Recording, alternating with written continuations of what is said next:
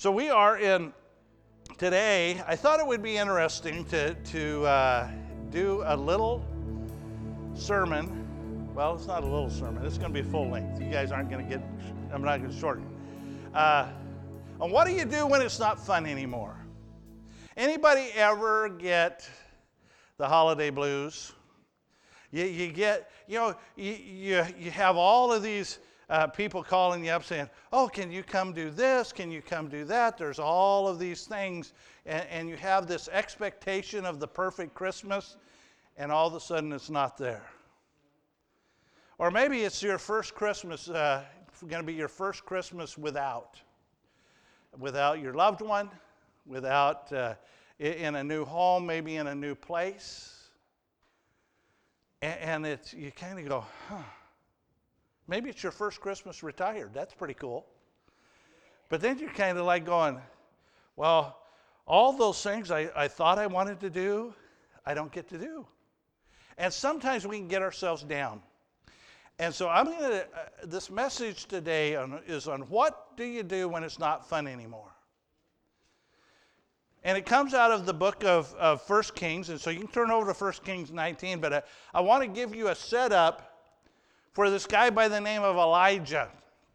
Anybody know who Elijah is with a J? Elijah, he was a prophet, and he was a pretty cool guy.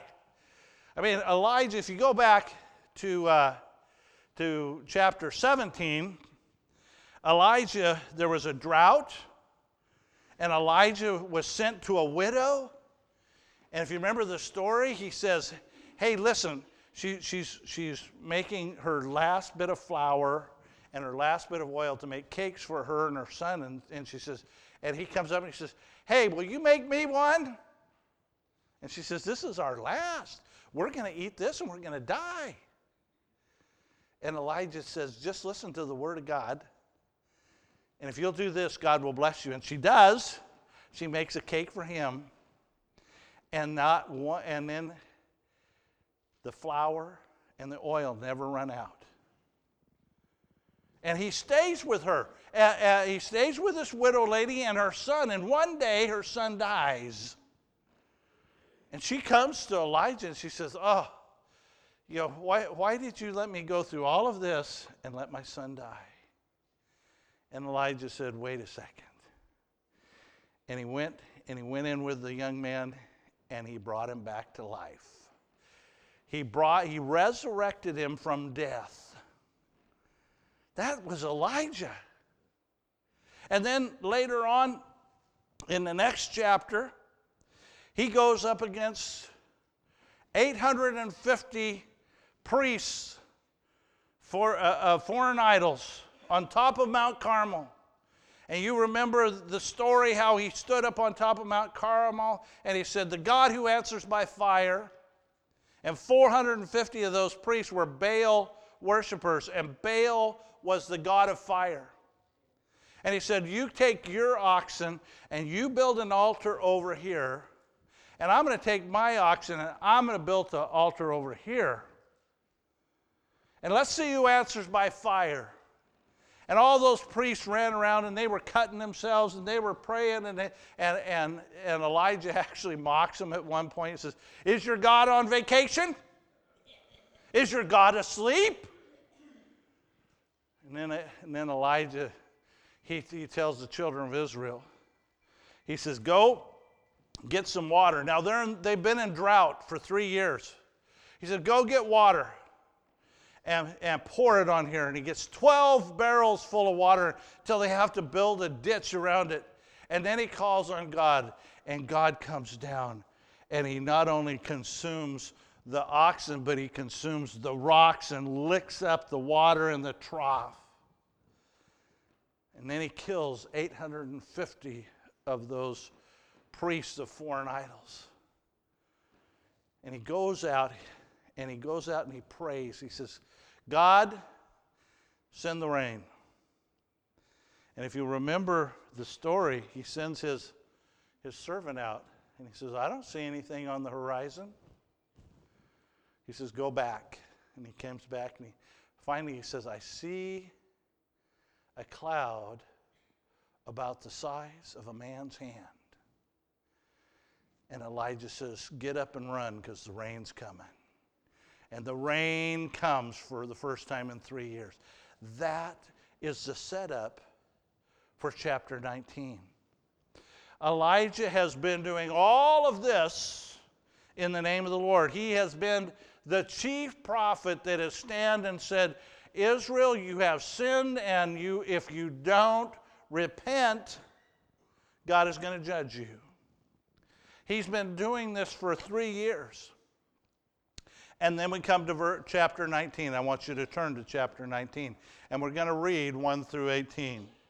Now Ahab told Jezebel all that Elijah had done and how he had killed all the prophets with the sword. And then Jezebel sent a messenger to Elijah saying, so may the gods do to me, and even more, if I do not make your life as the life of one of them by tomorrow about this time. And he was afraid, and he rose and ran for his life and came to Beersheba, which belongs to Judah, and he left his servant there. But he himself went a day's journey into the wilderness and came and sat down under a juniper tree, and he requested for himself that he might die. And he said, it is enough now, O Lord, take my life, for I am not better than my fathers. And he lay down and he slept under the juniper tree. And behold, there was an angel touching him, and he said to him, arise and eat. And he looked, and behold, there by his head was a bread cake baked on hot stones and a jar of water.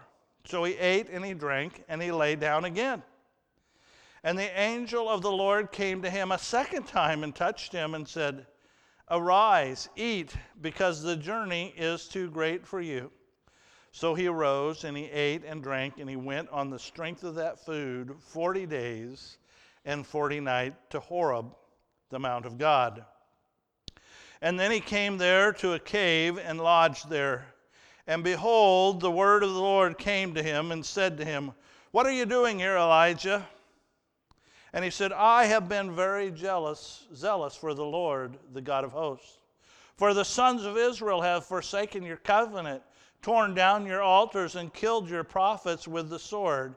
And I alone am left, and they seek my life to take it away. And so he said, go forth and stand on the mountain before the Lord. And behold, the Lord was passing by. And a great strong wind was rending the mountains and breaking in pieces the rocks before the Lord. But the Lord was not in the wind. And after the wind, an earthquake. But the Lord was not in the earthquake. And after the earthquake was a fire, but the Lord was not in the fire. And after the fire, the sound of a still small voice. And then Elijah heard it. He wrapped his face in his mantle and went out and stood in the entrance of the cave. And behold, the voice came to him and said, what are you doing here, Elijah? And then Elijah said, I have been very zealous for the Lord, the God of hosts, for the sons of Israel have forsaken your covenant, torn down your altars, and killed your prophets with the sword, and I alone am left, and they seek my life to take it away. And the Lord said to him, go, return on your way to the wilderness of Damascus, and when you have arrived, you will anoint Hazael king over Aram. And Jehu, the son of Nimshi, you shall anoint over the king over Israel. And Elisha, the son of Shaphat of Abel Meholah, you shall anoint as prophet in your place. And it shall come about that the one who escapes from the sword of Hazael, Jehu shall put to death, and the one who escapes the sword of Jehu, Elisha shall put to death. Yet I will leave 7,000 in Israel, all the knees who have not bowed to Baal, and every mouth that has not kissed him. Wow. Is Elijah in a bad way? I mean, this guy's suicidal. He said, just let me die. Let me die. It's enough. Have you ever come to the point where you just said, I'm done? Well, that's where Elijah was. Crawled up underneath the tree. Well, I want to talk about a few things that cause this and a few ways that we can overcome if you're in that position. First of all, I want you to realize that Elijah listened to what the world had to say. He listened to what Jezebel had to say. Now, why is that a problem? Is he listening to the wrong person? Absolutely. Because God had just shown up in fire. God had just done a magnificent work. And when he listened to what God had to say, he was doing okay. But when he listened to the world, what happened? It said he was afraid. What does the world spout? Fear. Have you listened? Fear. That's what the world said. I mean, fear. If you say something about somebody that has a different lifestyle, you're homophobic, right? What does that mean? Fear of. If somebody has a different view of somebody, it's a phobia. It's a fear of. And that's what the world spouts is fear. Rick Warren says this, and I absolutely love it. Our culture has accepted two huge lies. The first is that if you disagree with someone's lifestyle, you must fear or hate them. The second is that to love someone means you agree with everything they believe or do. Both are nonsense. You don't have to compromise your convictions to be compassionate. You see, we can love people and hate their sin. But we still have to love them. That's the key part. We have to love them. And we need to be able to not buy into the lie that you can hate sin and not love the person. We still love them for who they are. We still love them for the fact that God loves them, right? When we read John 3:16, does it say, and God so loved the world? Does it say, for God so loved the people who believe like us, right? It says, for God so loved the world. Well, Isaiah has something interesting to say. Anybody ever read anything here recently about conspiracies? Isaiah wrote, you are not to say it's a conspiracy in regard to all that this people call a conspiracy. You are not to fear what they fear or be in dread of it. Amen? Isaiah 8:12, write that down, post it up on your television. Right? Okay, so every time it comes on, you're like going to say, oh, I'm not going to fear what they fear. I don't fear death. Everybody says, oh, yeah, we don't want to die. I don't fear death because death is what? Eternal life. I'm home. Finally home. Isaiah 41:10 says, do not fear, for I am with you. Do not anxiously look about you, for I am your God. I will strengthen you. Surely I will help you. Surely I will uphold you with my righteous right hand. Amen? Anxiety is the #1 mental illness in the United States today. Over 18% of the people that you meet on the street have a diagnosable illness of anxiety. We live in an anxious world. But God says, what? Don't be anxious. You're looking at the wrong thing. Look at me. And that's what Elijah forgot to do. He forgot to look at God. And he gets to the point where he sits down under the tree and says, it's enough. Well, I want you to look at how God responded. First of all, God took care of his physical needs. That's one of the things a lot of times it's all about spirituality. Well, folks, if we don't take care of our physical needs, it's kind of hard to be spiritual, right? So God took care of Elijah's physical needs. Elijah fell asleep. Sometimes what we need to do to overcome the sense of that it's not fun anymore is we need to take care of ourselves. We need to eat right. We need to get rest. Those are important things. When my son was blown up in Iraq, I flew to San Antonio, Texas, to Brooke Army Medical Center to meet him when he flew in on his ambulance flight. And every night at 10 o'clock, when they would kick me out, make me go back to the hotel, I would call my mom and give her an update, because he was having surgeries about every third day, and different things were coming out. And so I'd call my mom, and I'd let her know, and then she would call all the family and let everybody know how to pray for the next day. And every night before my mom would hang up, she said this: you take care of my son so he can take care of his son. Pretty wise lady. We have to take care of ourselves if we're going to take care of others. It doesn't do you any good to run yourself into the ground doing things if you're hurting yourself. So he took care of his physical needs. Every day the angel would come.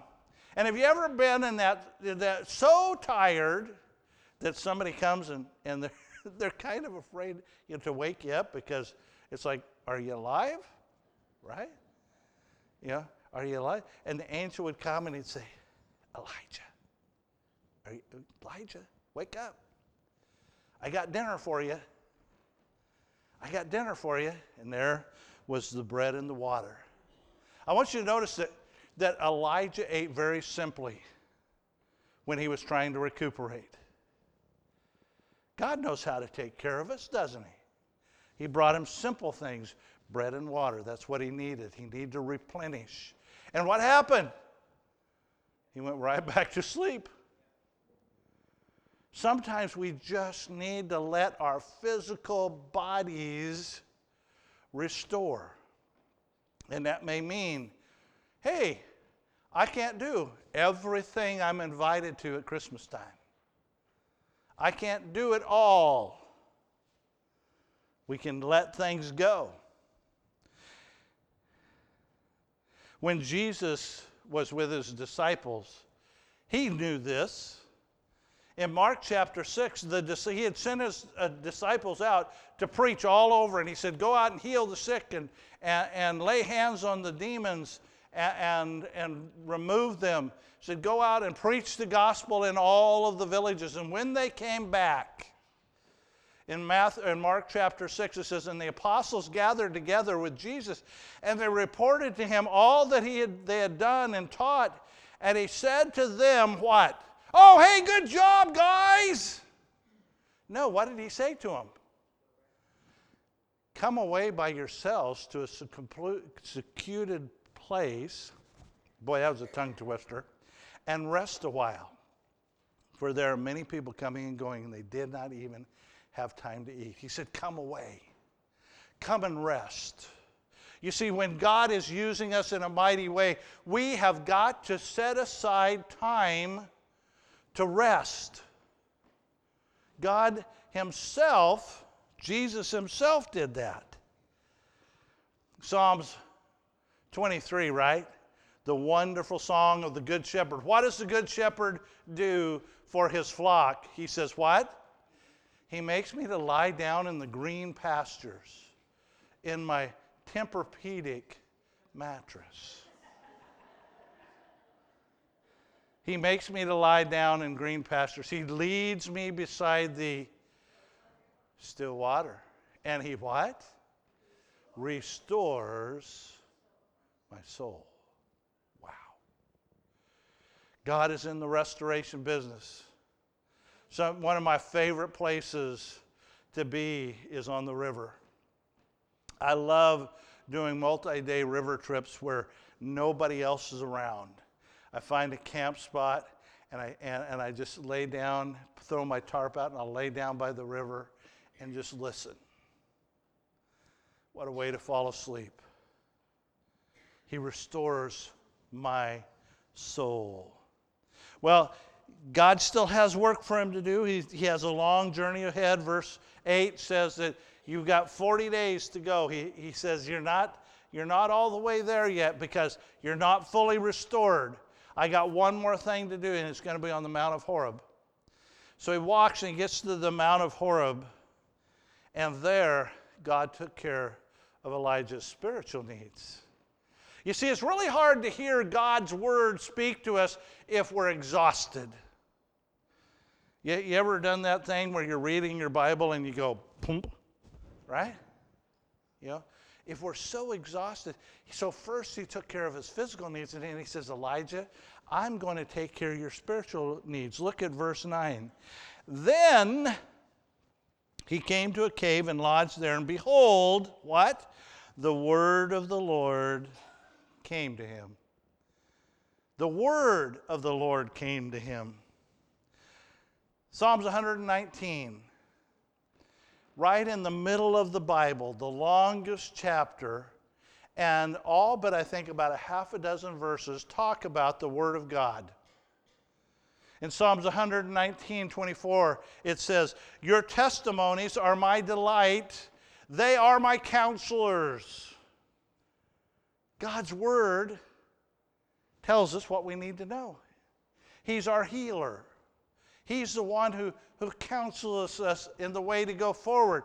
Psalms 119:25, my soul cleaves to the dust. Have you ever been there?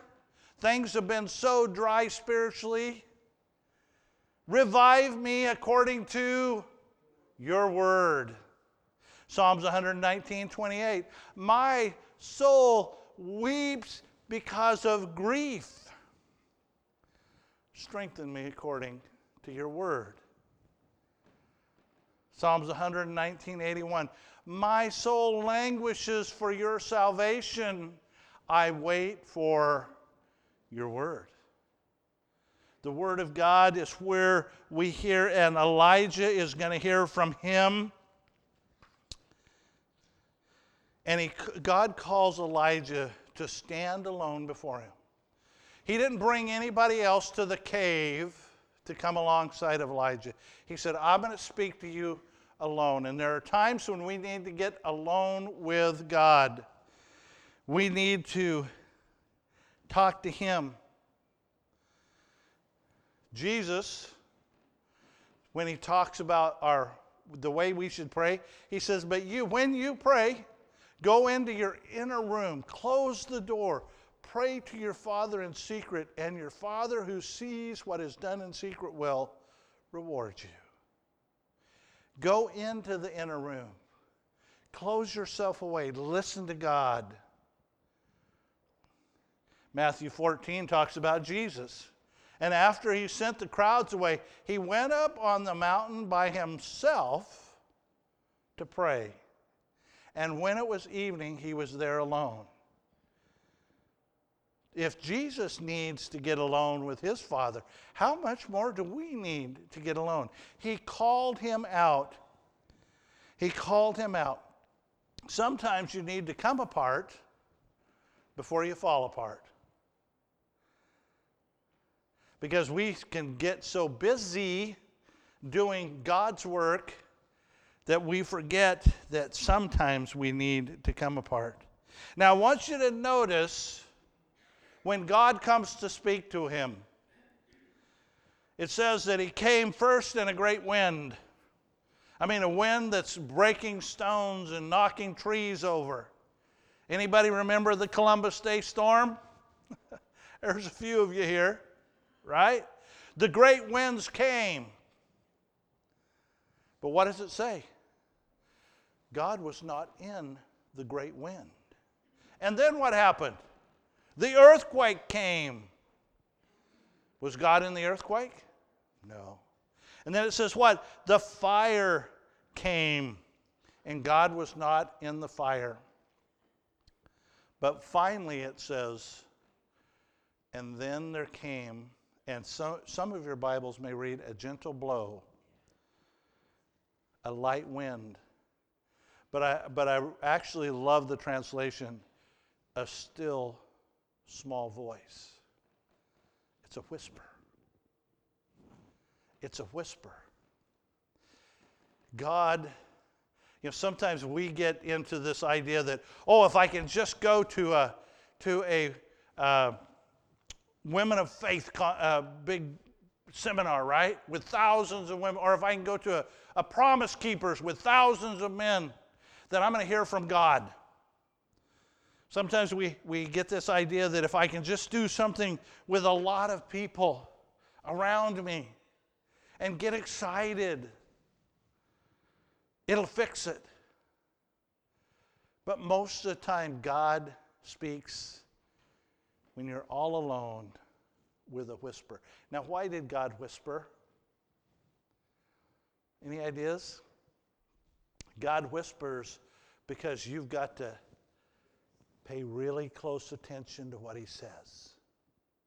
When somebody whispers to you, you put your ear right down next to them and you listen very intently. And that's what we have to do when God whispers to us. We have to listen intently to what he has to say. And that's what he did. He got his full attention. Now, if we look at verse 10, where Elijah says, when God says, "What are you doing here, Elijah?" And he says, "I'm the last one left. I've been preaching the word, and Israel hasn't repented, and I'm all alone, and now they want to kill me." Did that change from 10 to 14? Nope. In Elijah's mind, he's still in the same place. They're still after him. They still want to kill him. It didn't change. And it would have been real easy for Elijah to say, "It hasn't changed." The worst time to quit is when you're down. The worst time to give up is when you're discouraged. You need to see it through. You need to listen. And God gave Elijah something very specific to do. See, what was Elijah's problem? I'm all alone. God, you've left me here to do all of this by myself. Sound familiar? Right? You've left me. And there are times when you may feel that God has left you, but he hasn't. He says, I've got something else for you to do, and I want you to know you're not going to do it all by yourself. We were never designed to take on the ministry all by ourselves. God gave Elijah specific people for him to invest in. He said, you're going to leave here and you're going to go, and the first stop you're going to make is not at the First Baptist Church of Jerusalem. The first place you're going to stop is with a foreign king by the name of Hazael. He was a Gentile king, the king of Aram. And he says, you're going to anoint him king over Aram because I'm going to use Aram to do my work. And then he said, the next place you're going to go is to Jehu. He was the king, he was to be the king of Israel. And then the third place he sent him was to the next big prophet Elisha, who's going to become his protege. He invested in people, and God has used this formula over the years. Moses, who did he have? Joshua. Moses invested in Joshua. Who did Jesus have? Well, he had the 12. He invested in 12, but there were 3 special guys, right? Peter, James, and John, that he took aside every chance he had. Paul invested in Timothy, and Timothy became probably a greater preacher than Paul did.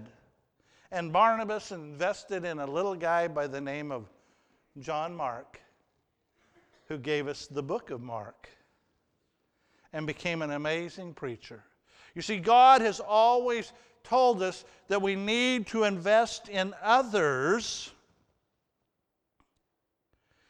if we're going to succeed in the ministry.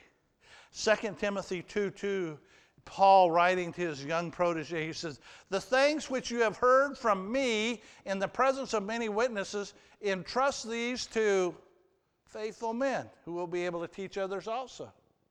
We have to invest in others, and then God assures him that you're not alone.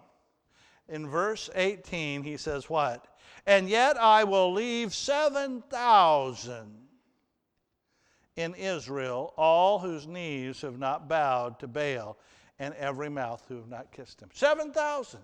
You thought you were all alone. But there's 7,000 out there who love me just as much as you do. You see, God has called us into this thing called the church. Why? Because we can't do it alone. There are no Lone Ranger Christians. We can't do it alone. God called us together, and He equipped us together, right? 1 Peter 4:10. Each one has received a special gift. All of us, you, I, every one of us have a special gift. Employ it serving one another as good stewards of the manifold grace of God. We all have a place to fit. And you know, one of the reasons sometimes that we burn out is because we take on too much. We have to, well, there's a need. Oh, well, nobody else volunteered, so I'll do it. Oh, well, we have a need over here. Well, okay, I can do this and I can do this over here. And it may not be in my spiritual gift, but I can do it because there's a need. I got news for you. Just because there's a need, that doesn't mean you have to fill it. Just because there's a need doesn't mean that you're the one to do it. Sometimes we need to just say, okay, God, this is an opportunity for somebody with that spiritual gift to step up to the plate and take it on. Sometimes we just have to learn to say no. Absolutely. It's okay to say no. If God hasn't called you to do that, you don't have to fill it. God will fill it in His timing. Psalms 46:10 says, "Cease striving and know that I am God. I will be exalted among the nations. I will be exalted in the earth." Some of the other translations say what? Be still and know that I am God. In this holiday season that's coming up, I'm going to challenge you to focus on God. It's not about Black Friday or Cyber Monday. It's not even about Giving Tuesday or whatever other neat things that they come up to try to get more out of you. It's about a gift. It's about a gift that was given to each one of us. John 3:16 says what? For God so loved the world that he gave his only son. And that gift was a little baby. And we're coming to Christmas time. And a lot of times we forget because the world has come alongside and tried to steal Jesus' birthday. I mean, I don't know about you, but I don't like people stealing my birthday. But the world has. The world has stolen Jesus' birthday. And so for this next month, when things come up, and you're like going, oh, wow, I've got to do this, and I've got to do that, and I've got to go shopping over here, and I've got to buy, and I've got to do. I want you to think, will this glorify Jesus? Will what I'm doing this Christmas season, will it glorify our Lord? Because we celebrate a gift for us. Jesus was the greatest gift that was ever given. And it was given for us, and it came in the form of a little baby in a manger, but it didn't stop there. Because you see, that gift was fulfilled on the cross. That gift was nailed to the cross for you and I. And as we come to communion, that's what we remember. Jesus didn't say, remember the little baby that was born in the manger. He said, no. Remember the cross, because that's where my body was broken for you. That's where my blood was shed for your sin, was on the cross. He says, remember that.